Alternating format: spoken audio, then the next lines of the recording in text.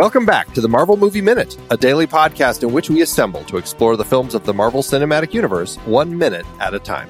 In this, our 6th season, we are looking at The Avengers. I'm Andy Nelson from the Next Reel Film Podcast. And I'm Pete Wright, and today we get to talk about Loki's magical stick.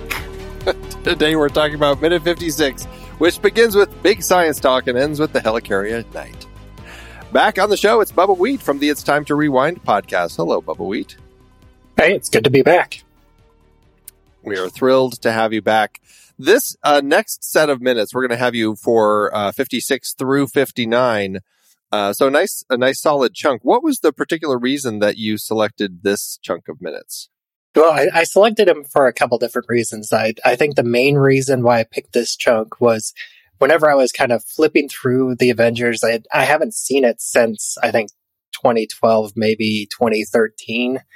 And so I remember enjoying it as a whole, but I couldn't pick out any specific points other than, some of the, very brief moments of the highlights.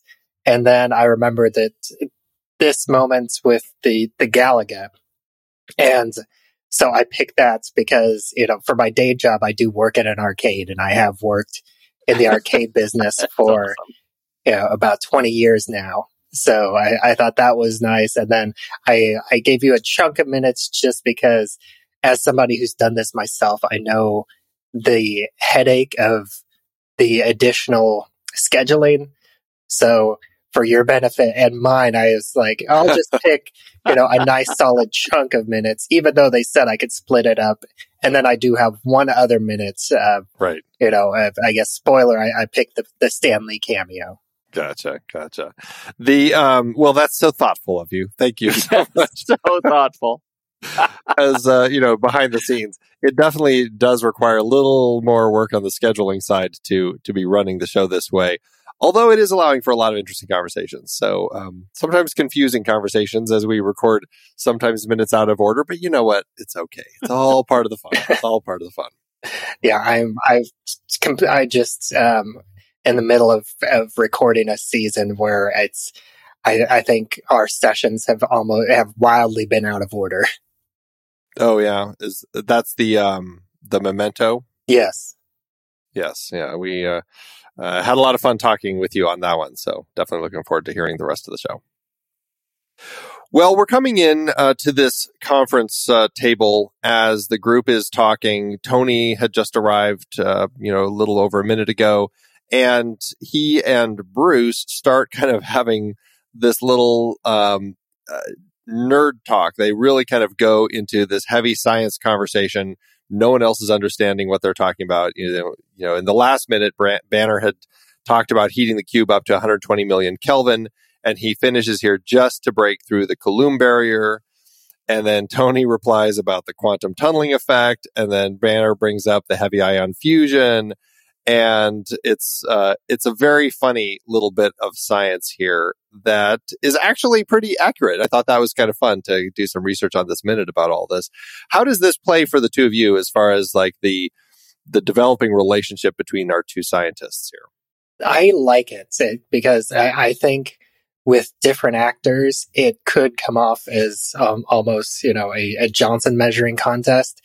But I feel like with the two of these guys, it feels like there's no hint of, superiority to everybody else, but it's not like they're trying to one up each other. I feel like they feel like each other are at the same level, and they feel like that's especially Tony Stark is someone that doesn't experience that very often because he feels like everybody's below him, and so talking to someone who he feels like is an intellectual equal is a nice change of pace. And I feel like it is truly like this camaraderie that he's trying to build. Yeah, I think so too. I think it's the finally someone who speaks English bit. I think that's really great. And but it gives us this toss, the banter between them to toss back and forth between science talk and human talk. I get that reference. Like, that's a callback to a great joke, and it's a joke that will continue to pay dividends. And I love it to watch all of the personalities and egos kind of normalize around this table. I think it makes for a really neat scene. Yeah, it really does. Going into the science a little bit, I just wanted to translate this. I found this on this website, Neuronium on Tumblr, on the neocortical element. They did this whole write-up about this whole thing about the Tesseract and being used the way that they're describing here. And it kind of breaks down a little bit of this whole thing, which is, it was really interesting to read the way that it's all described here in this whole process of nuclear fusion and the Coulomb barrier. It really kind of goes into all that. The Coulomb barrier, there's a Coulomb force that keeps charged nuclei from getting close enough to each other to collide and fuse together. And so they have to get through the barrier in order to do that. And that creates that nuclear fusion. And so this article kind of breaks down the whole thing, and I'm not going to go into the whole thing because it's there's quite a bit, but just I'm going to read this last paragraph here because I think it highlights it pretty well. To return to Selvig's plan, he needs to heat the cube up to 120 million Kelvin to break through the Coulomb barrier needed to fuse the nuclei of atoms inside the cube and generate energy to activate the Tesseract. Bruce Banner and Tony Stark figure that only a small number of nuclear reactors are able to carry out a nuclear reaction that requires that much amount of heat and initial energy, such as one of Stark Industries. This became an advantage in narrowing down the possible locations of the Tesseract, in addition to Banner's approach by tracing its electromagnetic radiation. The exception to this rule would be if Selvig is able to coax particles inside the cube to undergo the quantum tunneling process, which means that the fusion process could happen in lower temperatures and can be carried out in more common nuclear reactors. Even reading that sounds... But Dr. Nelson, how does that apply to me? Will I ever break the Coulomb barrier? I mean, I don't know all about that, but I did read an article and I found it again just this past December. For the first time in the U.S., they had a nuclear fusion reactor core that produces more energy than it consumes, which is a massive breakthrough in nuclear fusion because up to this point, typically the energy required to get to that million Kelvin takes more energy than they create from the nuclear fusion reaction. The article was December 13th of just this past year.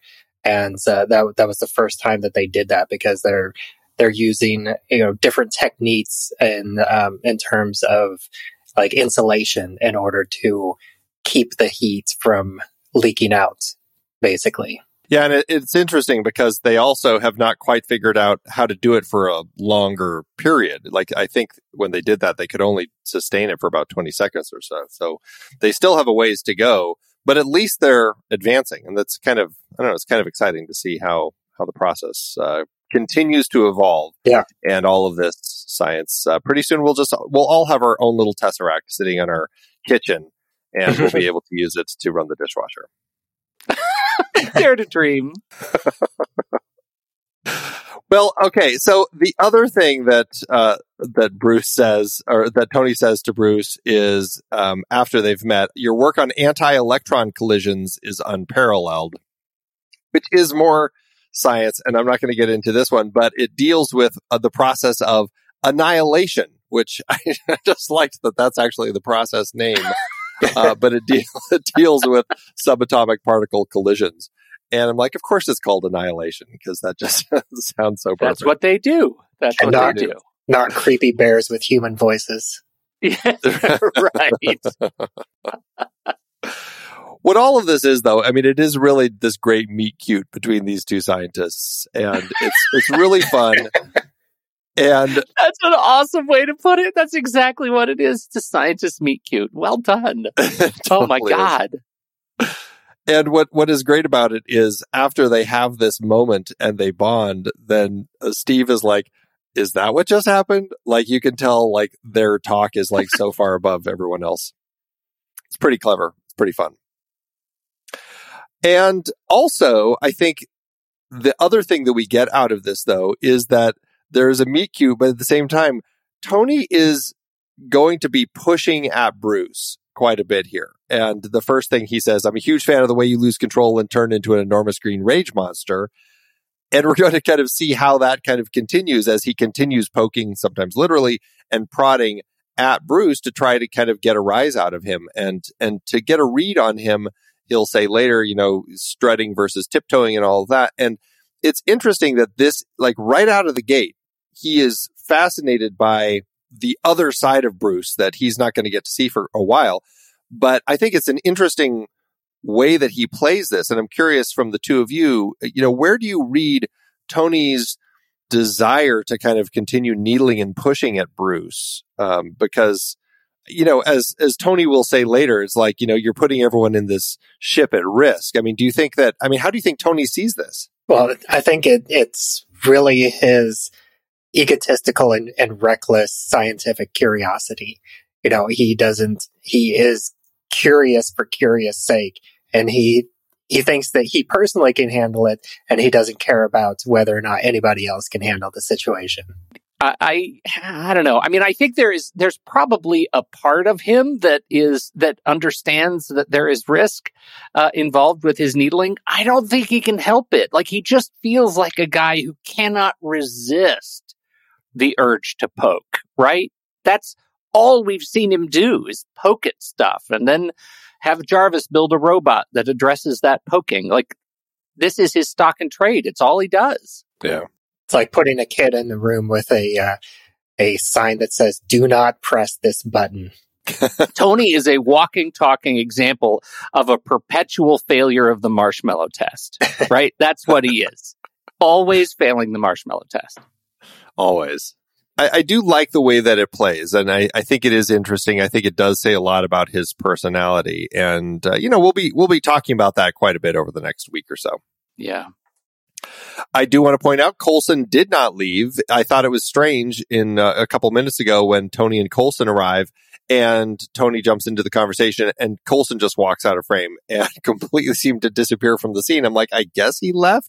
Well, no. In fact, he's actually just standing on the far side of the room now. He's just back there listening, not really involved in the conversation. He's so shifty. He's like standing back there with papers. It's like he has been dodging the eye line of the camera the whole time. Like, he's been there, like, on his knees, crawling around. That's what I imagine Clark Gregg doing on set. Well, I didn't quite go there, but sure. Yeah. He just got up right before we see him at about second 17. He had just stood up after collecting all the papers that he accidentally dropped over there. That's what he's doing. All right.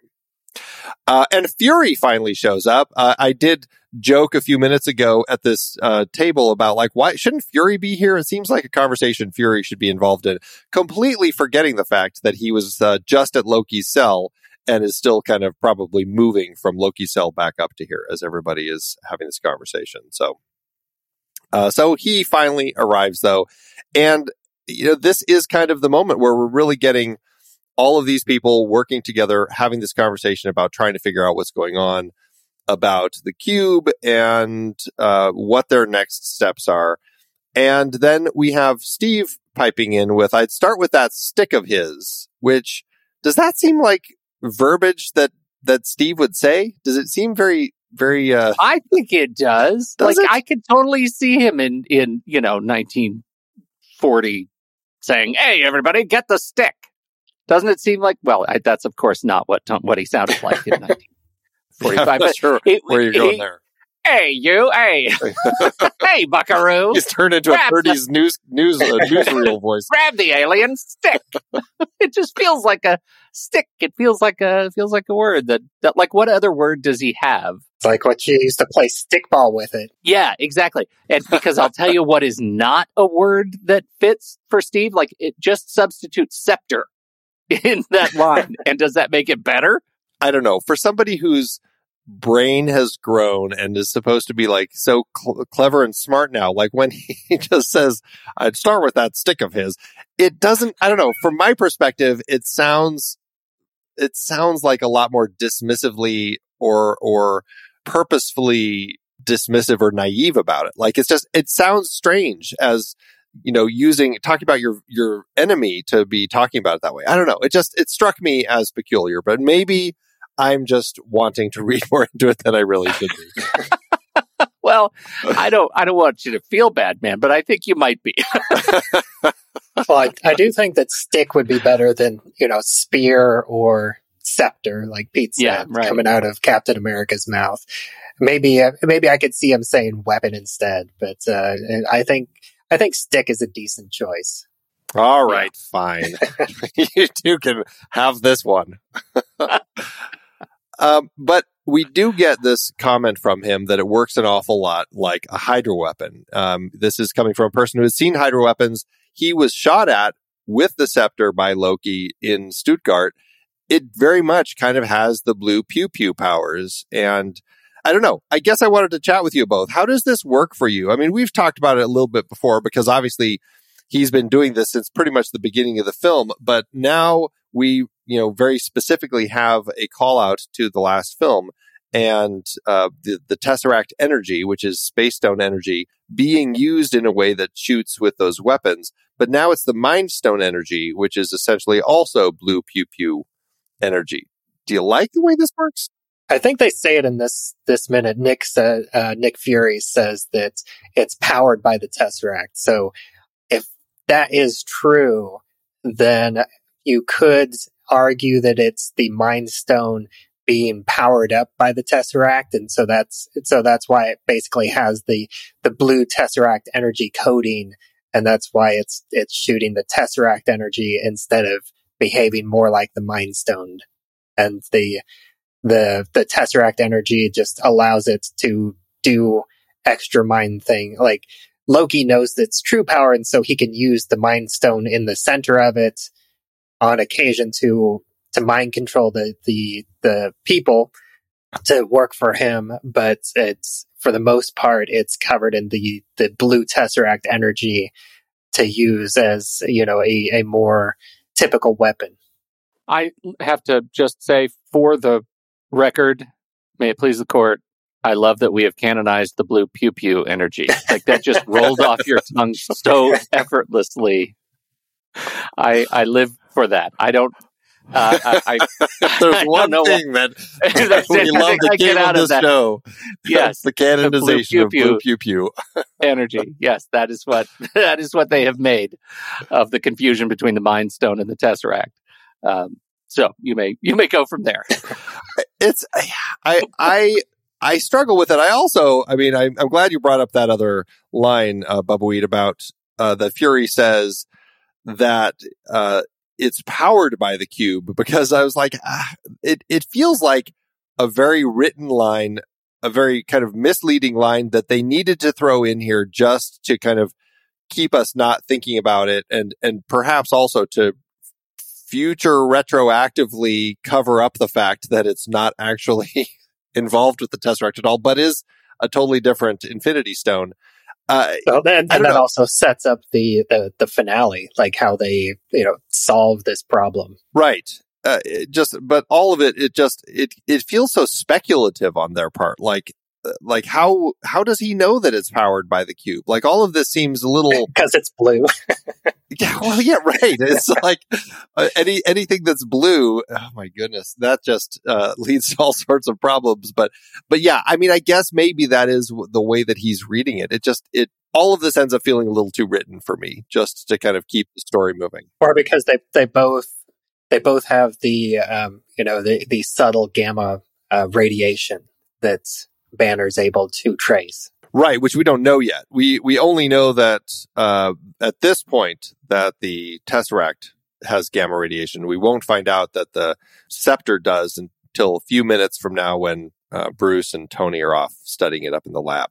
But I mean, yes, absolutely, there is that commonality that we will learn about. So I mean, yeah, they're figuring this stuff out. I guess I struggle a little bit about the way that the scene is constructed. I think that's a really good observation, and it's a challenge with these kinds of movies. And as we record this, right, we're on the day that New York Times film critic A.O. Scott retires from film criticism because he's tired of franchises. Like it all of his arguments about why movies suck today, and he's not going to review them anymore for the Times, they come right back into this, like into this sort of, we can't write sophisticated stories anymore that tell complex sciencey future stuff without it feeling written. And I wonder, and I should say, I'm obviously I'm a bull on this movie. I have a great time with the movie. I wonder if writing less would actually communicate more. Right? They write so much sciencey language that gives us, I feel like, too many opportunities to question, when really being a little bit more hand-wavy about it might actually serve the story better. Hypothesis. That's possible. I also just think that they probably could have found ways to make this story work without having to have jumped through as many hoops as they did to create this connection, to create the scepter that's also blue that eventually won't be blue. It seems that's like kind of what I mean, right? Like, it's overcomplicated. Yeah, I guess if that's what you're saying, yeah, I feel like then there probably is some sense of overcomplication in the way that they crafted this, just to have these tools here. And yeah, and I mean, the team behind this, there's certainly people who could, I mean, we know they can put together complicated stories. I just wonder if it was at this point where they're like, you know what, I think that's going to be fine. Let's just go with that. And I mean, it's not like everyone has all the time in the world to come up with these things. Eventually they have to, right, put the camera down and start filming. So, well, and as we keep running into with this movie, it's not as if everyone expects an audience of podcasters to litigate every line in the script 1 minute at a time. Yeah. And, and to a certain extent, I mean, obviously we're here, we're having fun, having these conversations about all of this. And yeah, I mean, the point of a film is to not watch it 1 minute at a time and break it down, but to watch it in one fell swoop and just kind of let it flow over you. But I don't know. Personally, oftentimes these are questions that you end up talking about afterward. And it's like, well, that doesn't make any sense. Yeah. And so that's, I guess, what I'm getting to is like some of these issues it's hard to let go of them because they kind of are perpetual issues. Perpetual and central to what gets us into the next sequence. Like, this perpetuates the chase, right? I mean, this is what leads us into the next thing. And, so it's important to the degree to which you can step away from it and believe it so that you believe the action to come. And for me, it works, but I can totally see how it might stop you. Yeah, right. Well, we go from this conversation about the Hydra weapon and being powered by the cube and all that, and talking about the mind control, which is getting this sense from Fury about how Loki used it to turn two of the sharpest men that he knows into his personal flying monkeys. That's a fun little reference, Wizard of Oz, in here that he throws out, and Thor, of course, has no idea, but Steve does. Steve gets it. This is a really fun beat.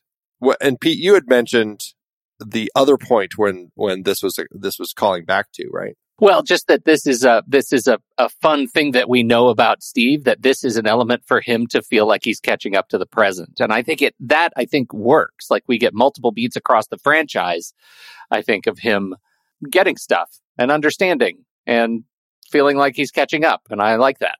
And I also think that there is this little bit of understanding between Steve and Thor, because like Steve sees Thor looking around like he doesn't understand what the reference is. And I'm sure Steve has felt that exact same way many times throughout these past, 6 months, did you say?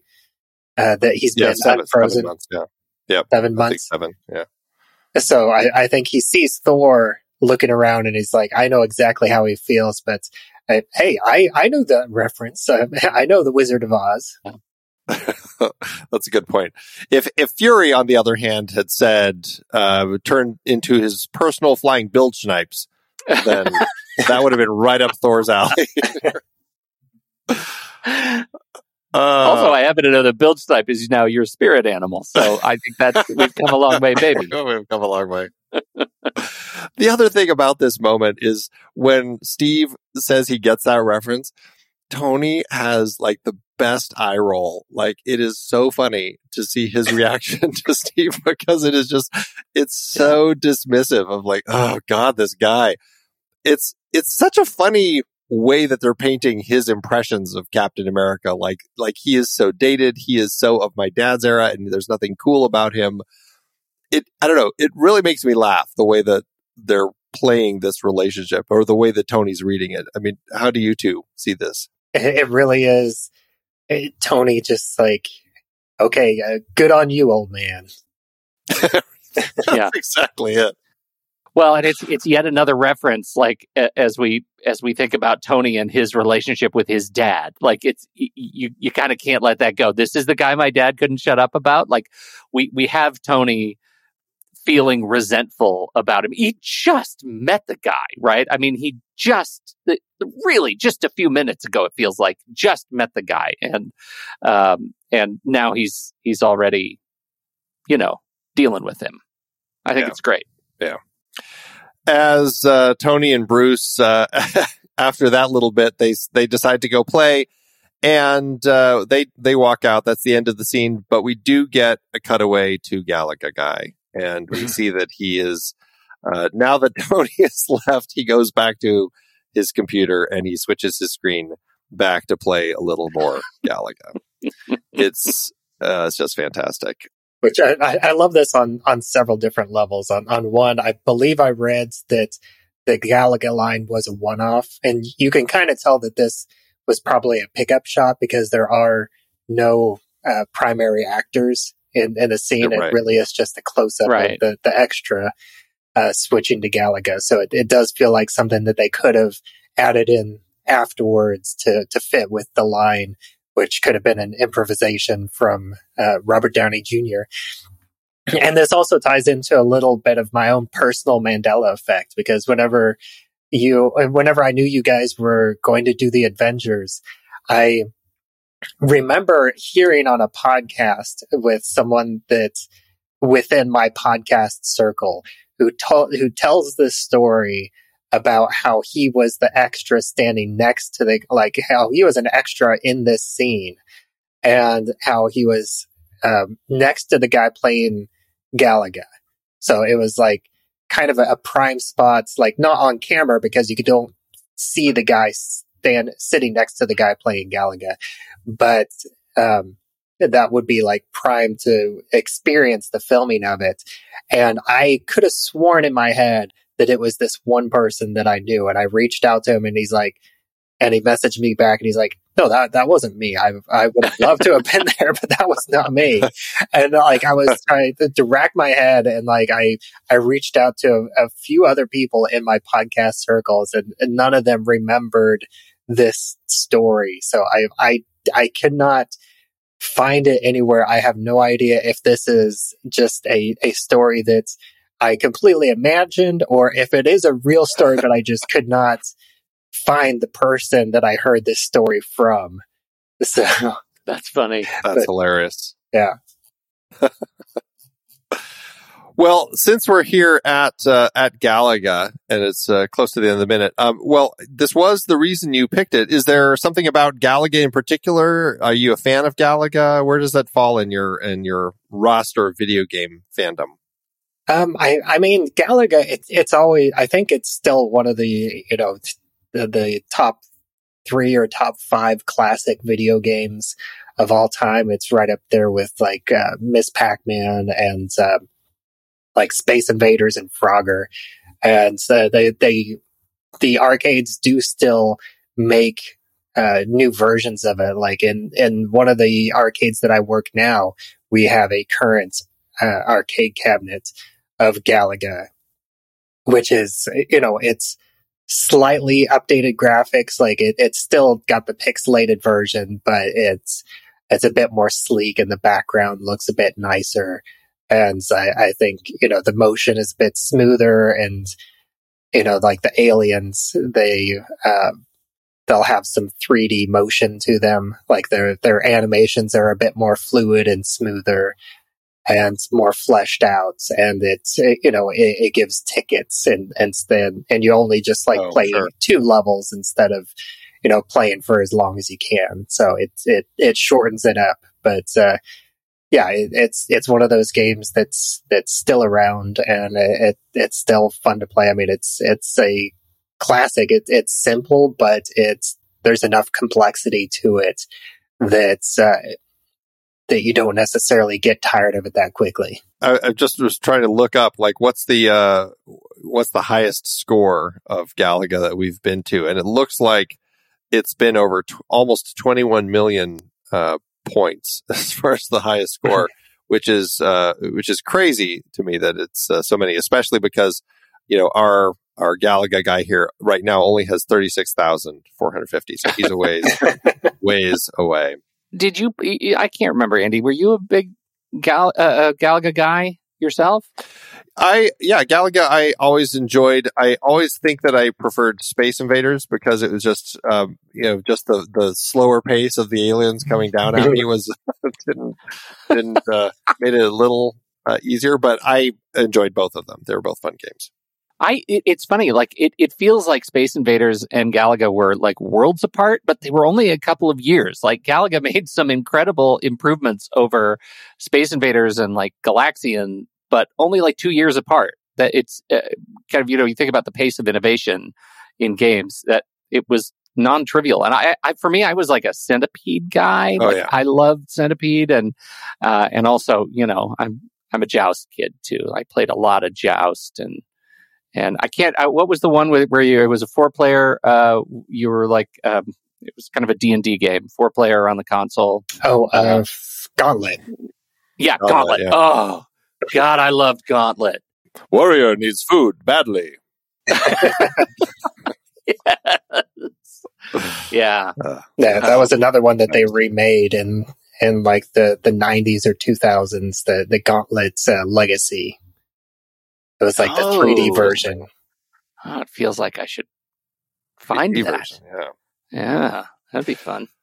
Well, before we wrap up, I wanted to do the IMDb game with the two of you, with Warren Cole, who plays our carrier bridge tech. He is the Galaga guy. Warren Cole, surprisingly though, fairly robust acting career. This is, I would almost, at this point in his career, I don't know if it would be fair to call it a cameo, but or just like a fun part. Maybe he knew some of the people involved, but I mean, he's been in some things, and I don't know if either of you are familiar with him, but I wanted to do the IMDb game with Warren Cole. Any ideas? Warren Cole. Not by name, but like looking at his face, he kind of looks like maybe he transitioned into like a CW actor or a CW type actor. That's actually a really good pull. He does. He looks like he's moved. He probably has more TV credits than film. How about that? Yes, you're right there. There's a lot more TV and some video game work as well. The 4 on his IMDb known for are the TV show Shades of Blue, in which he was 35 episodes of that show. And then 6 episodes of The Following, the Kevin Bacon show. Oh, that was Bacon, yeah. Yep. 12 episodes of Common Law and 2 episodes of White Collar. So those are his 4. White Collar was supposed to be good. I haven't really seen any of those. I watched a couple of episodes of The Following, but clearly not the 6 that Cole was in. Well, most recently, he's been in 11 episodes of Yellow Jackets. Oh, I haven't watched that either. Yeah. So, well, here's one that you did watch. He was in 7 episodes of 24. Yeah.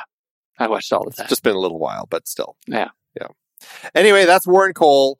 And that takes us to the end of the minute. We see the night shot of the helicarrier flying through the sky, and that is the end. So let's wrap it up for today. We'll be back tomorrow to talk about Minute 57. So, Bubba Wheat, tell everybody about what you're up to and where they can find it. The project that I'm working on the most right now is my main podcast. It's Time to Rewind.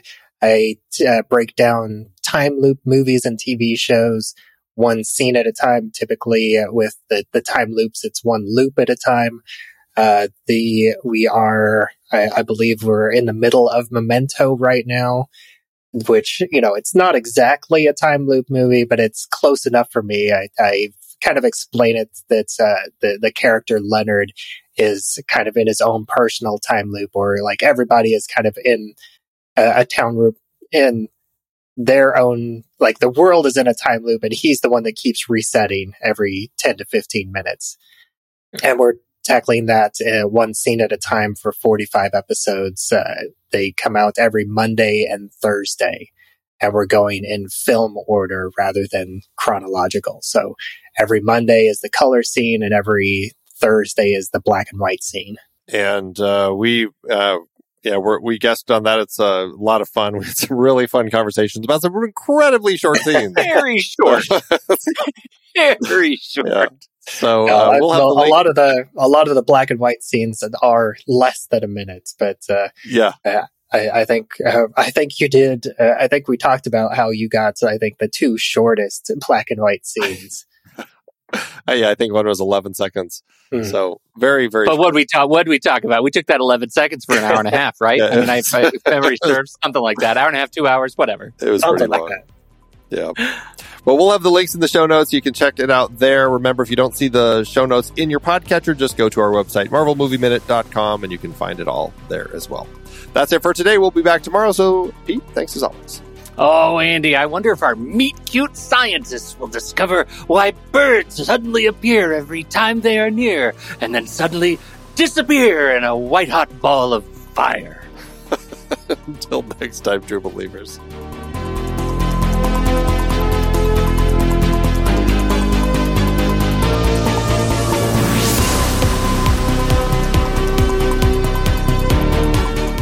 Marvel Movie Minute is a production of True Story FM, engineering by Andy Nelson. This season's music is Message to the World by Anthony Vega, and this season's show art is by Winston Yavo.